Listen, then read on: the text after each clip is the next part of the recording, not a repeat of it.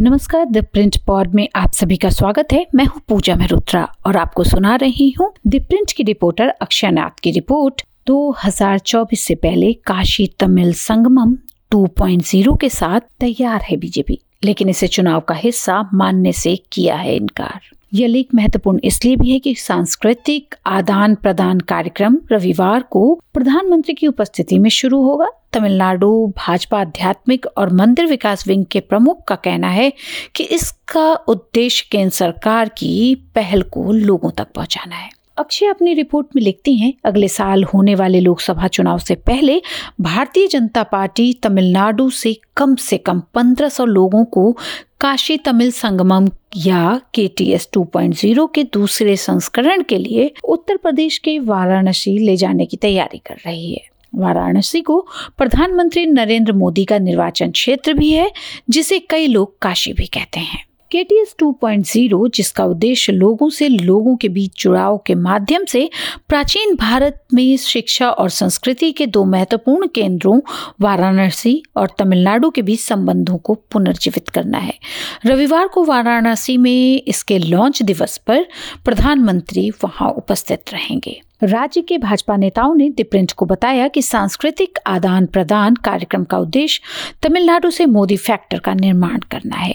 भाजपा के एक वरिष्ठ नेता ने कहा कि वाराणसी इस बात का उदाहरण है कि एक शहर कैसे विकास कर सकता है और तमिलनाडु भी ऐसा बन सकता है जब लोग सही नेतृत्व चुनते हैं। भारतीय प्रौद्योगिकी संस्थान मद्रास IITM द्वारा पिछले महीने जारी एक बयान में कहा गया है कि 2022 संस्करण के विपरीत KTS 2.0 एक क्रिस्पर इवेंट होगा, जिसे राज्य में इस आयोजन के लिए कार्यान्वयन एजेंसी के रूप में चुना गया है। भाजपा के आध्यात्मिक और मंदिर विकास विंग के प्रदेश अध्यक्ष M नचियप्पन ने कहा कि कार्यक्रम के लिए प्रतिभागियों को वाराणसी ले जाने वाली पहली ट्रेन 15 दिसंबर को चेन्नई से रवाना होने वाली है और इसे तमिलनाडु के राज्यपाल RN रवि और केंद्रीय सूचना एवं प्रसारण राज्य मंत्री L मुरुगन हरी झंडी दिखाएंगे।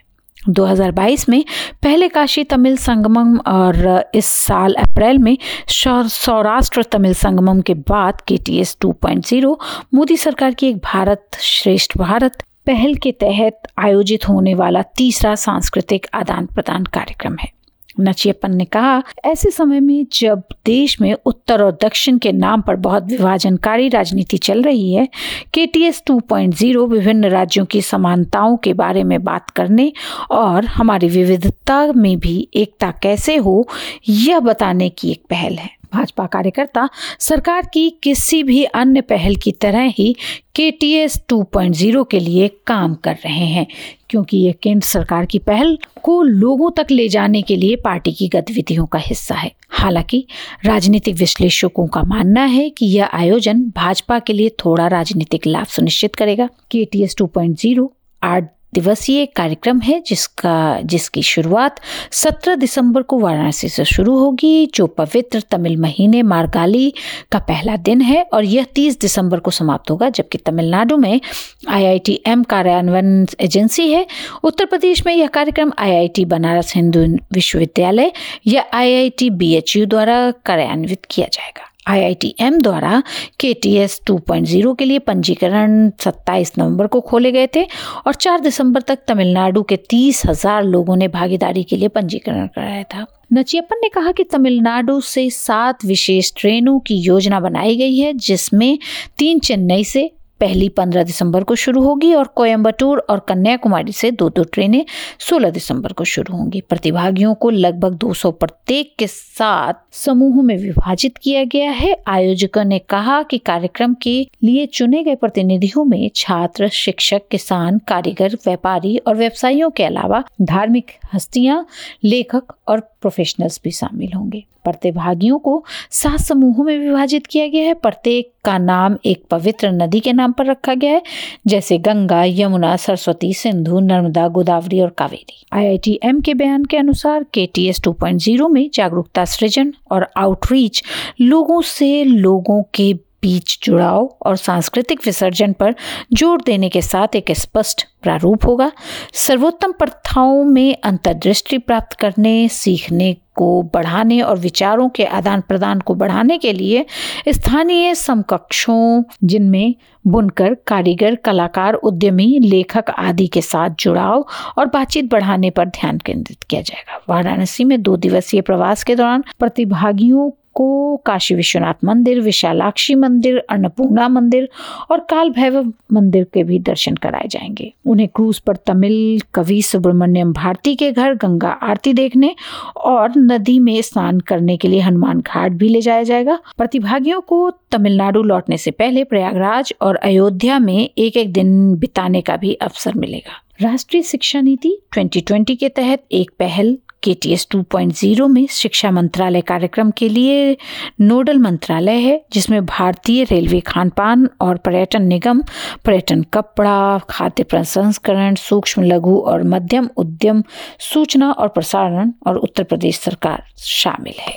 अन्ना द्रमुक सुप्रीमो जयललिता के निधन के बाद भाजपा आक्रामक तरीके से तमिलनाडु में पैठ बनाने की कोशिश कर रही है, लेकिन उसे ज्यादा सफलता नहीं मिली है।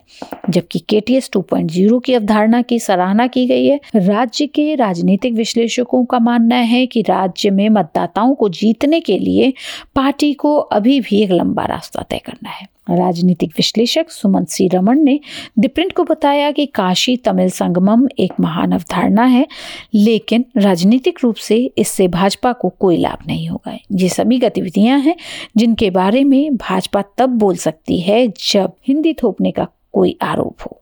इसका कोई बड़ा राजनीतिक प्रभाव नहीं होगा। रमन के विचारों में DMK के प्रवक्ता M सरवनन ने सहमति जताई, जिन्होंने द प्रिंट को बताया कि भाजपा राजनीतिक लाभ के लिए कार्यक्रम का आयोजन कर रही थी, लेकिन उन्हें इससे कुछ हासिल नहीं होगा। उन्होंने कहा कि भाजपा कह रही है कि वह भाषा और संस्कृति को बढ़ावा देने के लिए ऐसा कर रही है, लेकिन भाजपा बिना राजनीतिक दृष्टिकोण के कुछ भी नहीं करती।